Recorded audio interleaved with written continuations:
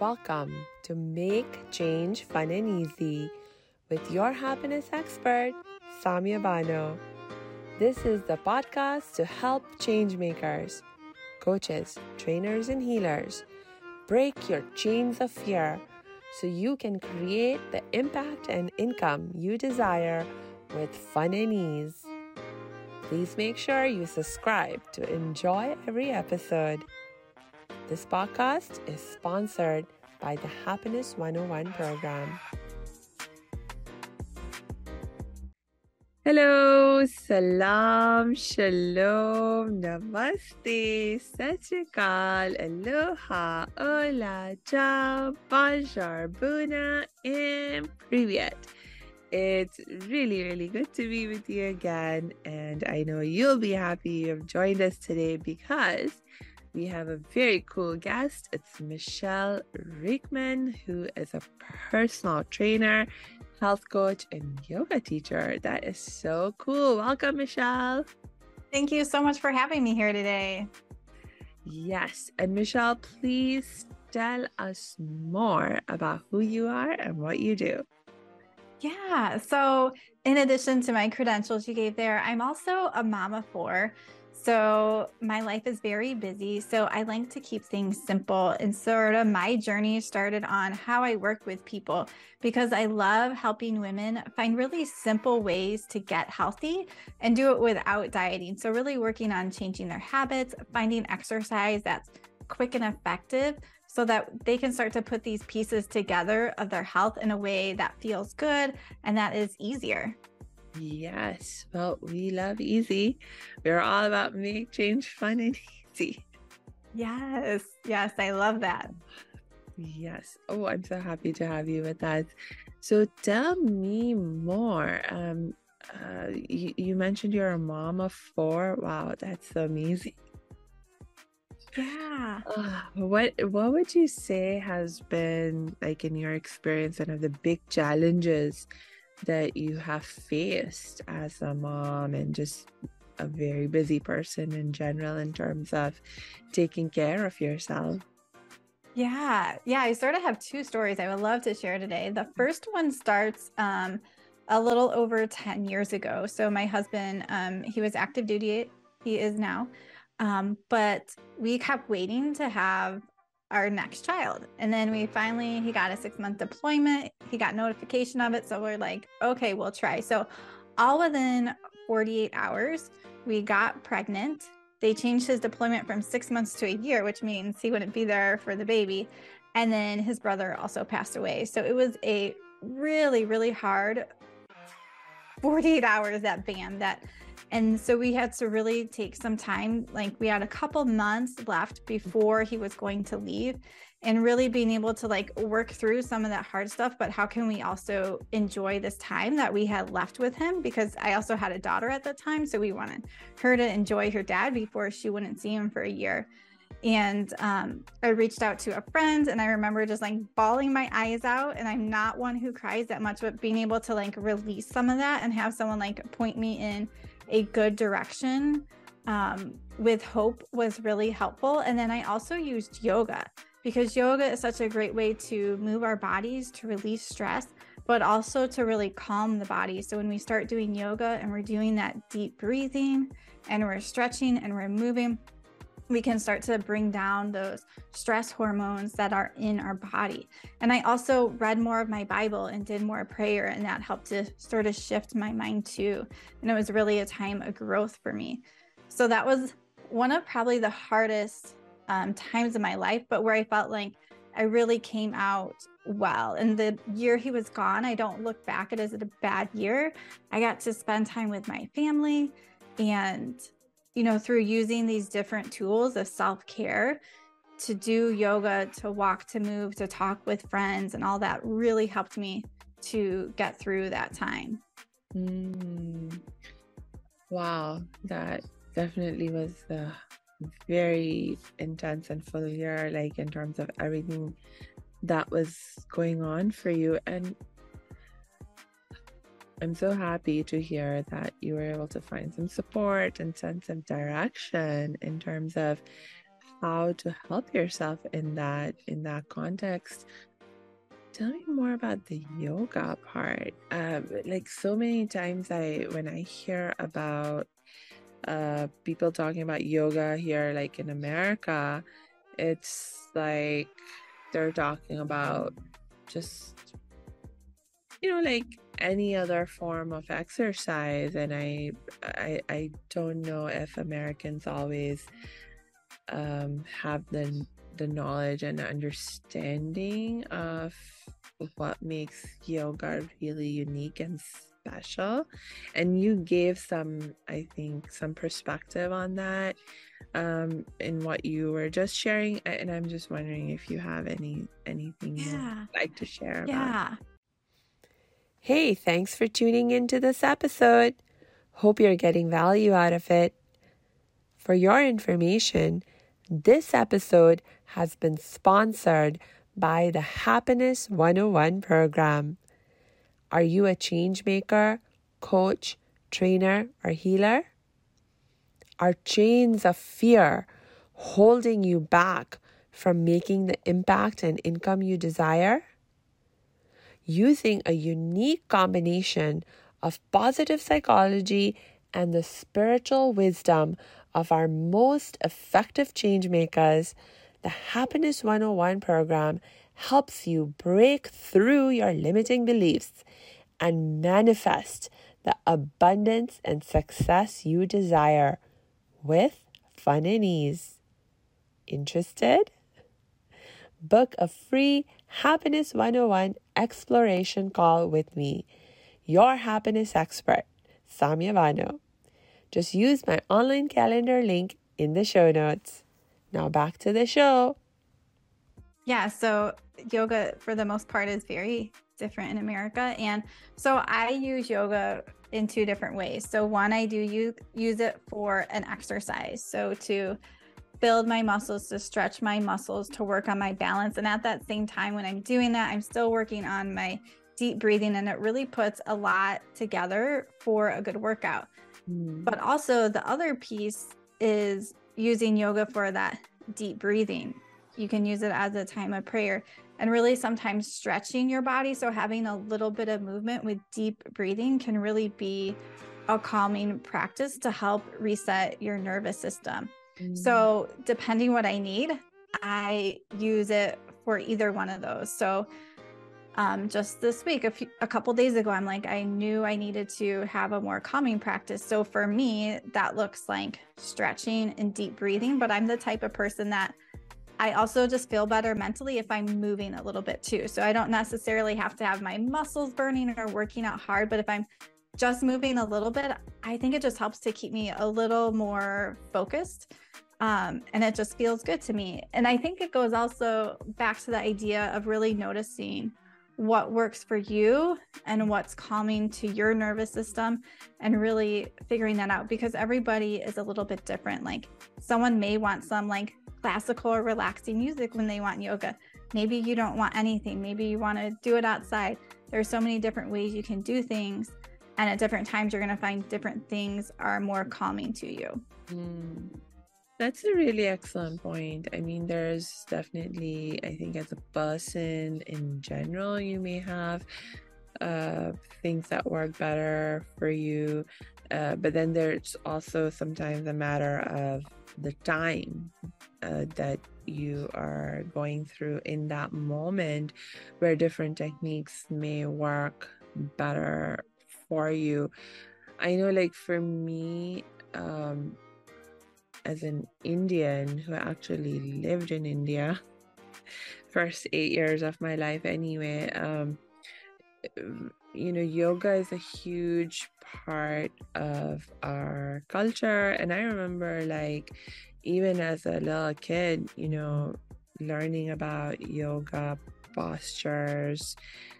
So for example, like I took these things very much for granted in terms of like being able to sit in the proper lotus position and being able to do certain other stretches and postures.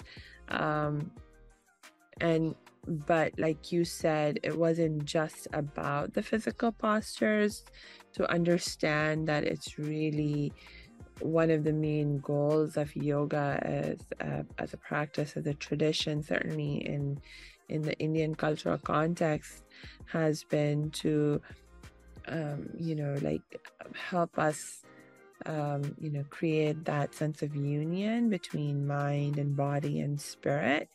And so to see yoga as not just any other form of exercise, but really to have those additional aspects of the breathing, and how that awareness and coordination of body movement and breath actually does impact your mind, and using that to sort of help us learn better focus and more calmness. And eventually, as you go deeper and deeper in the practice, it's also about developing when you are more calm and relaxed, really it's like you don't want to be just calm and relaxed for the purpose of being calm and relaxed, but to recognize that when you're more calm and relaxed, you're also more open from a spiritual perspective to receiving spiritual love and guidance. And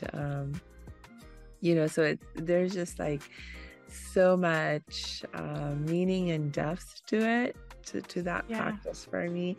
And I'm so happy to hear that you connect to so much of that as well. Yeah, I really have found deep breathing to just be so helpful for so many areas of life. Once you really learn how to take a deep breath and like let that belly rise, instead of it just being a breath from your chest that can be more shallow or anxiety-like, when you really learn how to do that deep, slow breath, it can be so helpful, because you don't have to necessarily be on a yoga mat.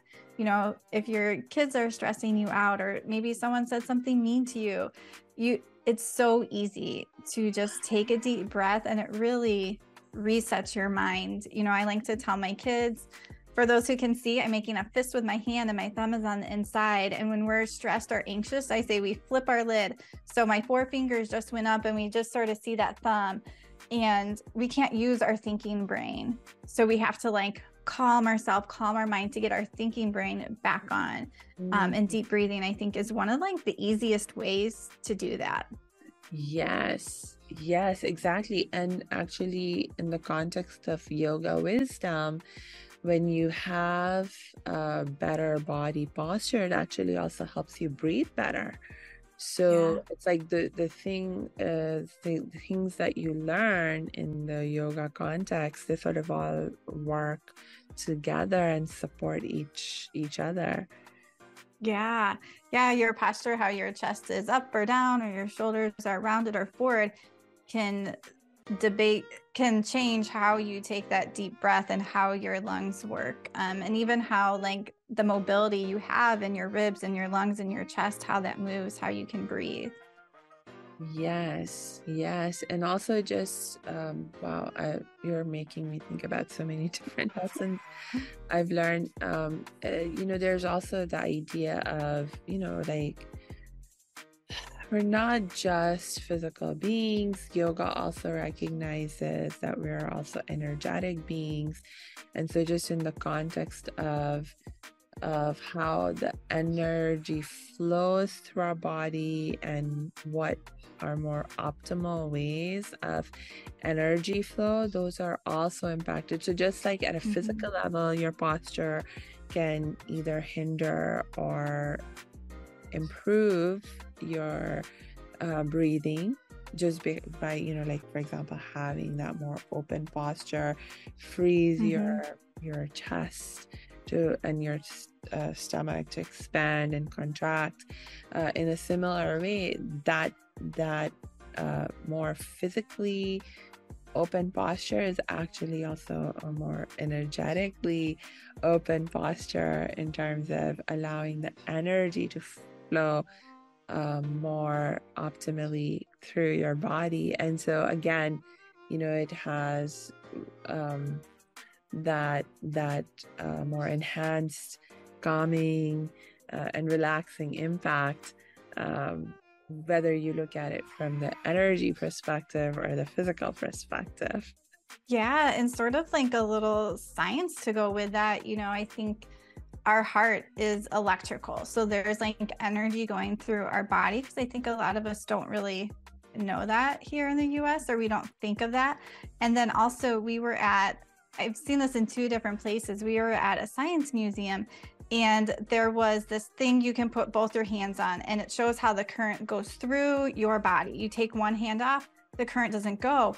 But I could stand there with my child, hold one of his hands, he holds the others, and we're making this chain. And you can see the current goes through our body once we break that, and you could keep adding people.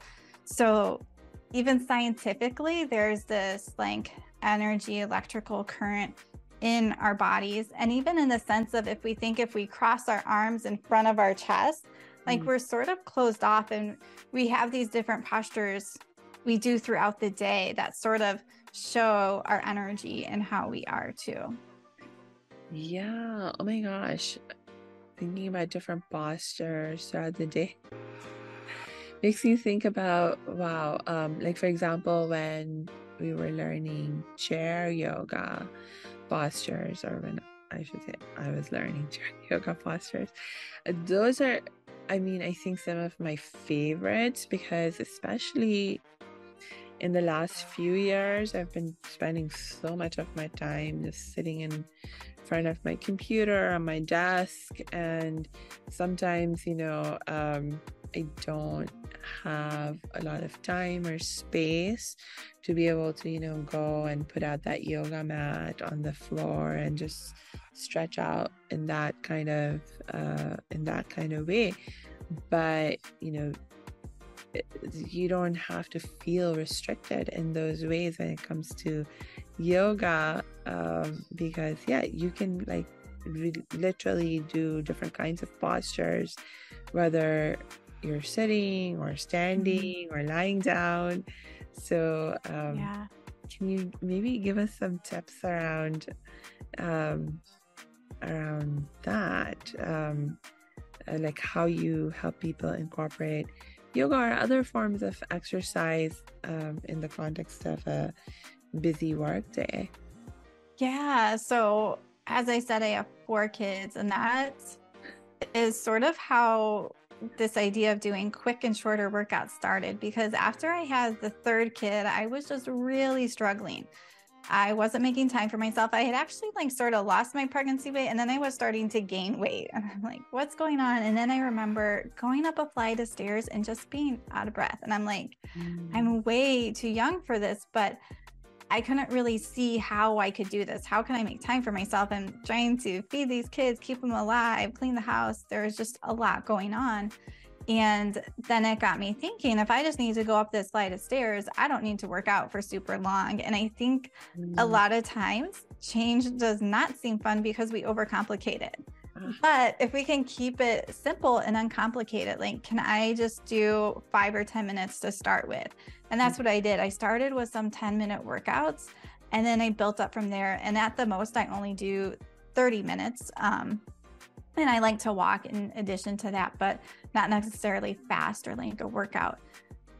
So you can keep it really simple and do really short workouts. And I always recommend people, when they're starting, first pick something you enjoy. So if that's just turning on some music and dancing, or it's going to a class, figure out what it is you're going to enjoy, because that's what's going to get that momentum going and get you started. And then once you got that momentum going, really think, what are your goals? If you want to put on strength, or if you're having achy knees and you really want to build that strength or flexibility around your knee, doing workouts specific for that to help with your goal, but sort of get started first and keep it short, keep it quick, and keep it fun. Yeah, you're actually reminding me of some research I read. This was a few years ago, where they were talking about how, according to the latest research, they found that actually doing exercises in short periods of time, like 7 to 10 minute chunks of time, is actually just as effective as doing like a like a long workout. So like you were saying, if the goal is like 30 minutes a day, and I think the research was also talking about how for most people, like if your goal is to maintain good health, 30 minutes is sufficient, and you don't have to do all 30 minutes at one time. Like you could in fact chunk it up into 7 to 10 minute or so chunks, and that's just as effective. Yeah. Yeah. And especially when it comes to the metabolism and people looking to lose weight. And I don't know if this might be what you found. Typically, when people do cardio and they're doing it for a long time, a big chunk of people, like this was a study, a big chunk of people did not lose weight. A very small piece did, and a very small piece also gained weight. Because when we do cardio and we're pushing ourselves hard, we're losing a lot of calories in a short amount of time. And what that does to our metabolism is like, hey, we need to refuel. And people typically, their hormones that make us feel hungry get kicked up, and we want to eat more because our body wants to refill all that we just lost so quickly. So HIIT workouts, high intensity interval training, you can still get a little bit of that cardio, but again, like that 10-minute is good, but you're working hard and you're taking a rest, working hard and taking a rest. And they actually found in some of these studies that doing the short interval training where you're working at your max and you're resting, and overall you're doing it for a short time, had the same or sometimes even better than someone doing like a long cardio workout. So again, I mean, when you go to look at the science, you don't have to do a long run or a long bike ride or anything like that. Yeah. And I mean, especially, now I'm thinking about the relationship between food and exercise.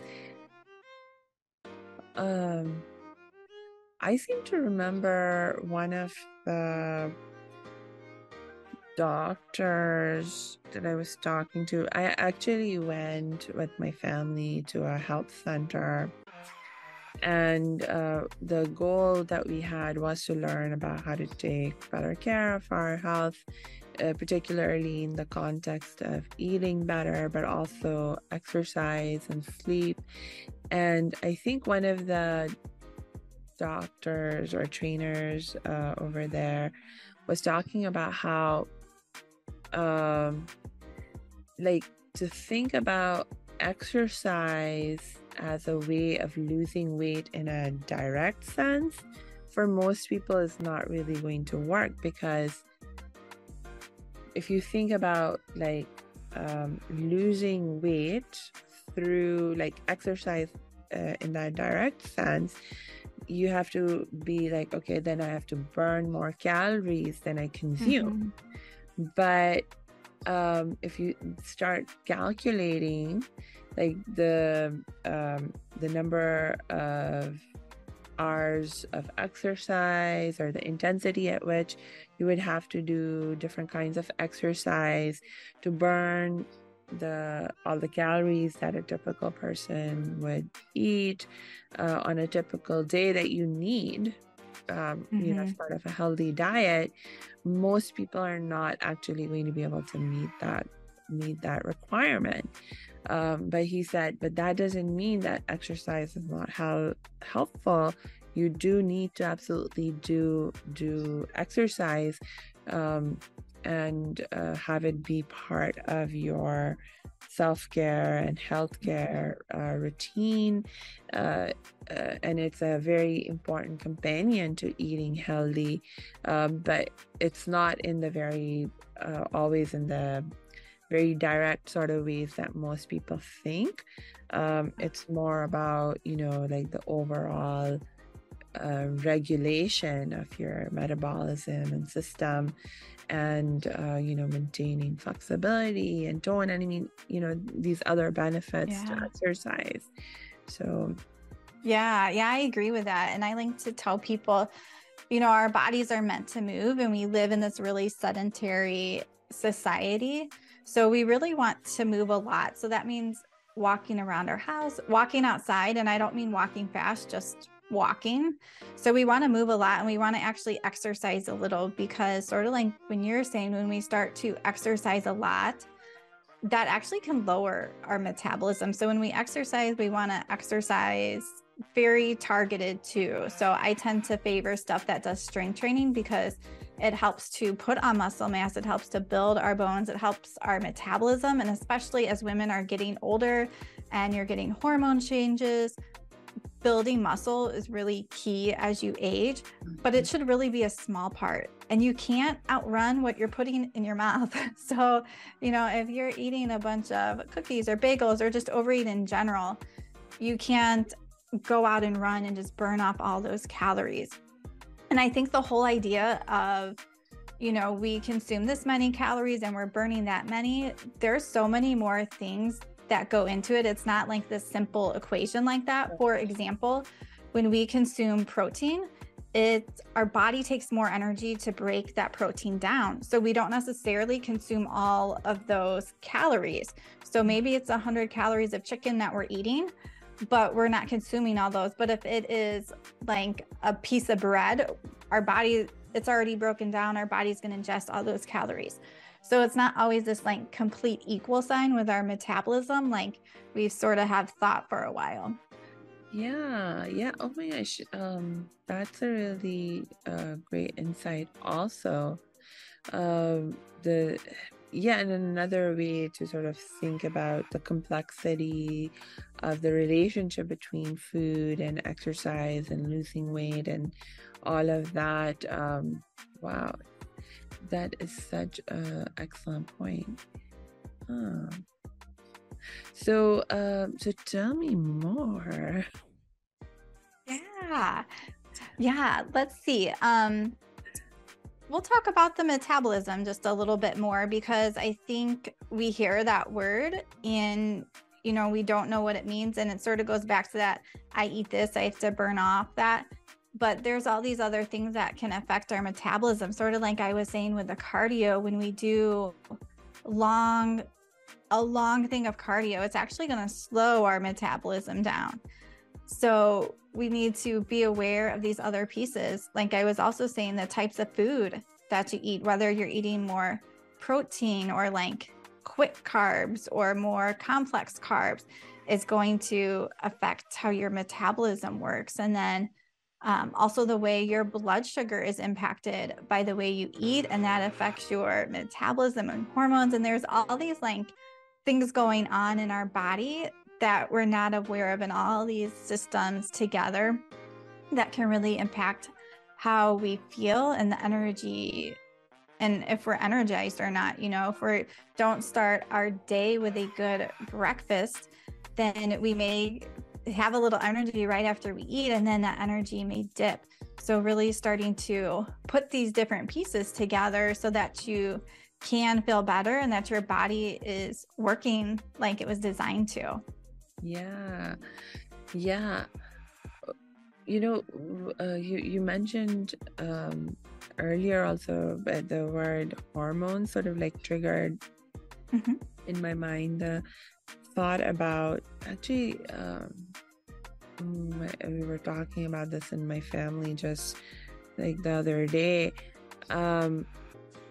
My dad, he loves, he's the person in my family who sort of does all the research, and it's like, then it was because of him we went to the health center in the first place and all that. But anyway, this latest bit of research or insight that he was sharing with us was related to how, historically, a lot of the research that got done was, by men and on men, and it didn't take into account how women's bodies are different, and therefore the needs of women are different, and the strategies for creating change for women need to be different, because like hormones, it's like just one aspect of how our bodies work differently as women. So I was wondering if you had any more you could share with us in terms of how, especially for women, what they can do differently to help ourselves better. Yeah, things are different for women. And one thing that I think is a little bit of a buzz topic right now is like fasting. And you know, some people doing those longer fasting, but if for a woman who is still cycling, her body is trying to, you know, produce each month. So it wants energy. So sometimes women who are still cycling may not do as well with fasting. And there's so many different types of fasts. So especially like with those more extreme ones, it can put their body under stress, and then that can shut down our reproduction. So that's like an impact that doesn't happen with men. The other big thing that happens with women is we also use more stuff, different lotions, different things we're putting on our body, our makeup, and we can absorb more toxins and chemicals. And there's a really big autoimmune issues are way higher in women. And that's like one piece of it. But we do have these different bodies and different hormones, and there's a different impact that happens. And I think it always goes back to the idea of really noticing what's happening in your body. And if you're starting to try something new, noticing like, am I actually feeling better? So if you're trying a different way of eating, or maybe you're tinkering with what you're eating for breakfast, really tracking how you're feeling, what's happening in your body. And sometimes there's going to be that short term, you may see a difference. And there's also sometimes that long term. So it may take a while for some things to catch up with you. If you know, aren't eating enough, it may take a while for that to catch up with you. But also keep in mind that short term and that long term picture in mind. And then with women, you also get to sort of that perimenopause, which is before menopause, and then in menopause, and you're just having really big hormone changes here. And some people like to call it like the second puberty, because, you know, when you first go through puberty as a kid, your hormones can be really up and down. And that's why sometimes you might see more dramatic symptoms. And that happens as we age too. And keeping in mind, it's a normal part of life. Like that is supposed to happen. And I think sometimes we we don't look at it as that. We think it's terrible, and some people can have more symptoms than others, but it's also sort of that natural cycle of our life, and something a lot of mammals don't. There's only a few other mammals that go through menopause, you know, and it's something that our bodies are designed to do too. Yeah. Oh my gosh. Okay. You made me just think of a bunch of things. But, you know, I remember reading about the other mammals and the fact that there are so few other mammals that go through menopause. And I think I remember correctly, they were saying that one of the reasons that might actually be the case is because of lifespan issues, in that humans are among the very few mammals that have as much of a lifespan as we do. I mean, and even in the context of human lifespans, it's actually only in the last, relatively speaking, you know, human history. I don't know, I'm forgetting the stats on, but, you know, like, for example, 2,000 years ago, for sure, even the human lifespan was much shorter. You know, most people would be dead by the time they were in the 30s or 40s. Especially a lot of women would, because there was like so much higher rate of women passing away with childbirth and stuff. A lot of women died pretty young, so they died way before they even had the opportunity to hit this phase of our lives where you could experience menopause. And so, you know, like, actually in some ways, like, I'm thinking you know, that it's like a blessing if you get to live long enough that you can, you know, go through the experience of this phase of life. Wow, that's actually a really amazing blessing. Yeah, I love how you put that. That is a great way to look at it too. And I think, especially if you go into menopause in a way that you're like taking care of your body, that you're moving it, that you're managing your blood sugars, that becomes an important thing.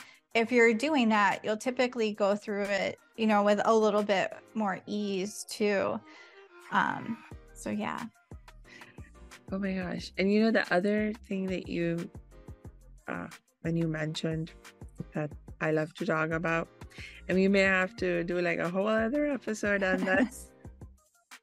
But the idea of fasting, because I'm a Muslim, and in my faith tradition, we do religious fasting. And my family, because I've always lived as part of an observant Muslim family, I grew up watching certainly all the adults around me fasting, and even myself, since I was like a little kid, I started practicing how to fast.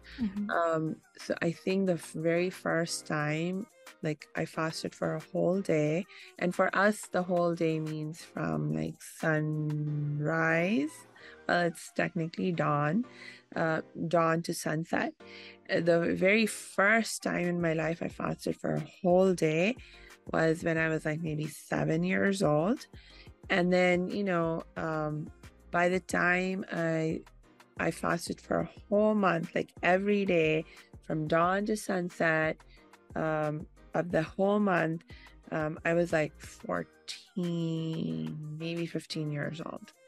And since then, I've been doing that every year without fail. I've never missed a year where I've not fasted for the whole month of our month of fasting from dawn to sunset. And so, like for me, fasting just became a part of how I live my life, and it just something that I like learned to settle into. And so now at this point, it doesn't feel hard to me to engage in fasting hard at a physical level. We're always constantly trying to evolve and grow and deepen our experience of fasting. But at a physical level, it does not feel challenging to me anymore. And I have a certain mindset and a relationship with this practice of fasting. But like I said, we always fasted, or I always fasted in a religious context for spiritual purposes.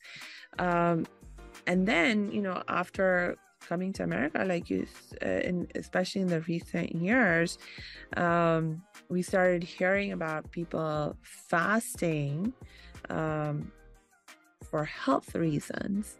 And what I found was that a lot of times when, especially in the popular culture, when people are talking about fasting, they're talking about using fasting as a weight loss technique. And I'm like, that, I mean, to me, based on my experience, that didn't make any sense. And then, when I started to look more into this practice of fasting for weight loss, sure enough, like when you look into the research, you start to find all these problems that people report. For example, you can lose weight at one level very fast with fasting, at least like with some kinds of fasting and blah blah blah, but then pretty much you gain the weight back when you resume eating. And I'm like, yeah, that totally makes sense to me. I don't know why anyone thinks fasting for weight loss is a good idea.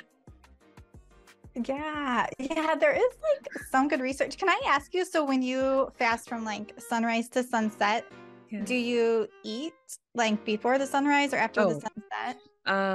Yes, so you're allowed, we are allowed to eat when the sun's not out, right? So we are encouraged to have like a small light meal before we start fasting. So we actually wake up before dawn, and we're encouraged to eat something and drink, definitely, like drink lots of water, take in fluids at that time, you know. And then we have like this whole, again, if you're being observant, because for us it's not about giving up food. We don't eat or drink anything, by the way, when we fast. And so for us, but it's for a spiritual purpose, so that it's not that we're giving up food and water for its own sake. And so like for us, you know, you don't just get up to eat because you're going to be not eating for the rest of the day. It's just one aspect of, you know, a larger process that we go through in terms of prayer and meditation and you know, recitation of the Quran, which is our holy scripture and stuff, you know. So there's like this whole context, and you know, and similarly throughout the day, there's different practices that we're engaging in that are about you know, growing yourself spiritually. And so really, you know, you're not really even in a mindset of like the focus is not, oh, I'm not eating or I'm not drinking, but rather the focus is on, yes, doing all of these other really positive practices to grow spiritually. And then when we do break fast, yes, we do eat, and usually that's the most fun time. Because, you know, the community loves to get together. I mean, the really gung-ho folks, will get together like at the mosque or in their own family circles, even the pre-dawn time. I usually, I'm certainly not leaving my house pre-dawn. I don't have that much motivation. But like certainly at breakfast time, I'm like, yes, I want to go to the mosque or go to, you know, be with community at breakfast time in the evening. And so then, you know, you're again, it's not just about, the focus isn't just on the food, it's about being together and, you know, engaging in this practice together. And, you know, we support each other in that context. And like for those people for whom fasting is challenging, whether it's at a physical level or mental level, emotional level, spiritual level, then, you know, we talk. It's an opportunity for us to talk and learn from each other about how to manage those challenges and improve our ability to fast, you know. So there's like all of this other stuff going on. I love how you started that at such a young age, and I almost like wonder if your body gets a little more adjusted to it, especially if you're doing it at such a young age.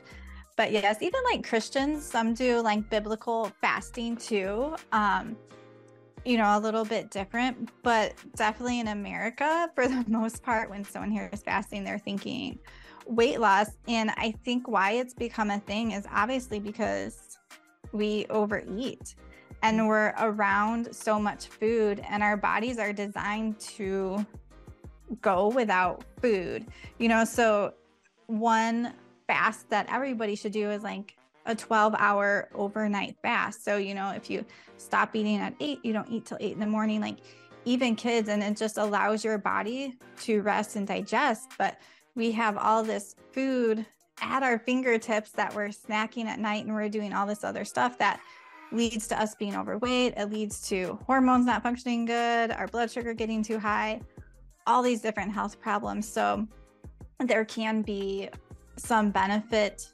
to doing fasting. And then, you know, there's a bunch of different types of fasting that go up from there. But just for everybody to sort of keep in mind that, you know, our bodies are meant to go a little bit without food. And especially if you think of the way we evolved as hunters or gatherers and all these things, I mean, we went a lot longer without food than what we're doing now. So those body systems are in our body to be able to go through those times without food. Our body is not designed to be eating all the time. That's, a new modern century problem that our body hasn't had to deal with before. Yes. No, I absolutely agree with you. And I mean, I appreciate that our bodies do have the capacity to fast, and fast for even longer periods. Like there's other traditions, religious and spiritual. I'm more, familiar with, for example, again, being an Indian. In India, it's not just Muslims who fast. I mean, in India, fasting, there's many communities like in like Hindus, for example, are not a monolith. Hindus are a very diverse community of people, and so there's different forms of fasting practiced in different parts of the Hindu community. And so like I also like grew up being familiar with the fact that there's these different forms of fasting. And so, for example, in the Hindu tradition, they will do different kinds of fasts that go on much longer than the Muslim fast that's from basically dawn to sunset. And whereas like some Hindu fasts will be like 24 hours, some of them will be like several days long. Sometimes when they're doing like the several days long or even weeks long, sometimes Hindus will engage in fasting that's weeks long. I mean, we do a whole month of fasting, but when the Hindus do it and they're doing it weeks long, usually what they do is they have a more restricted diet, as opposed to so they'll only eat they'll like just restrict, and they'll be like, we'll only eat, like, for example, raw foods, like fresh fruits or raw veggies that can be eaten raw.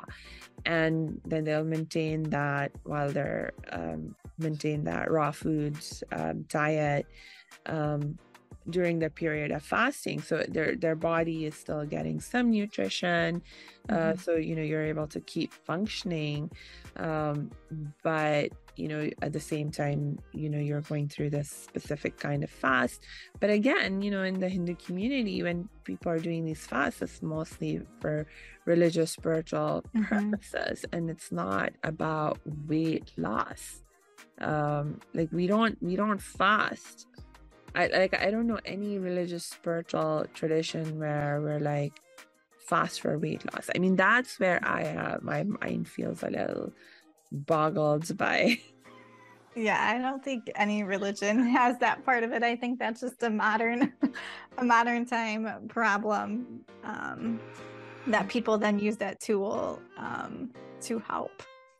Yeah, I think there's maybe like just when we think about health, so much of like the mindset has become focused on weight loss as the meaning of what it means to be healthy, that even when you think of a practice like fasting, people just sort of then are maybe reducing it to the focus on weight loss, because weight loss is the primary context within which so many people think about being healthy. And it's like, I think for me, the disconnect is there, that no, being healthy is about so much more than weight loss.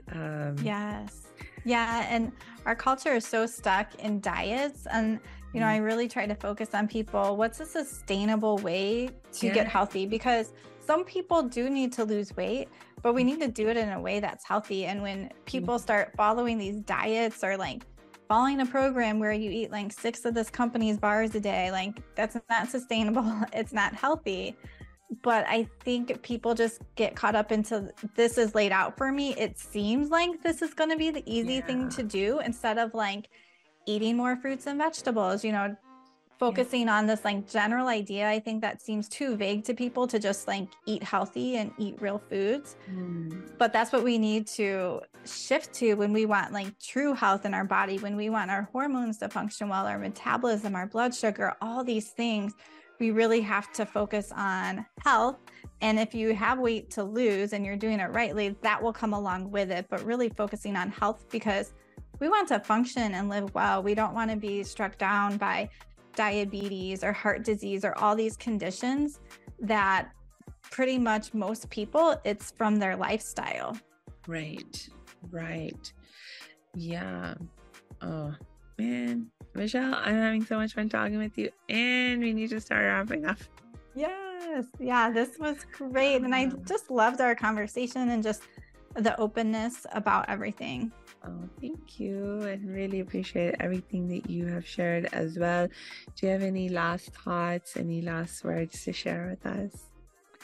Yeah, just keep it simple, because when you start to overcomplicate your health or thinking you need to follow a diet or you need to sort of do this really difficult thing, you're not going to get there and you're not going to stay there. So starting really small, whether that's those quick workouts I was talking about, or really small in your nutrition, maybe just work on your breakfast, maybe just working on getting a couple more veggies a day.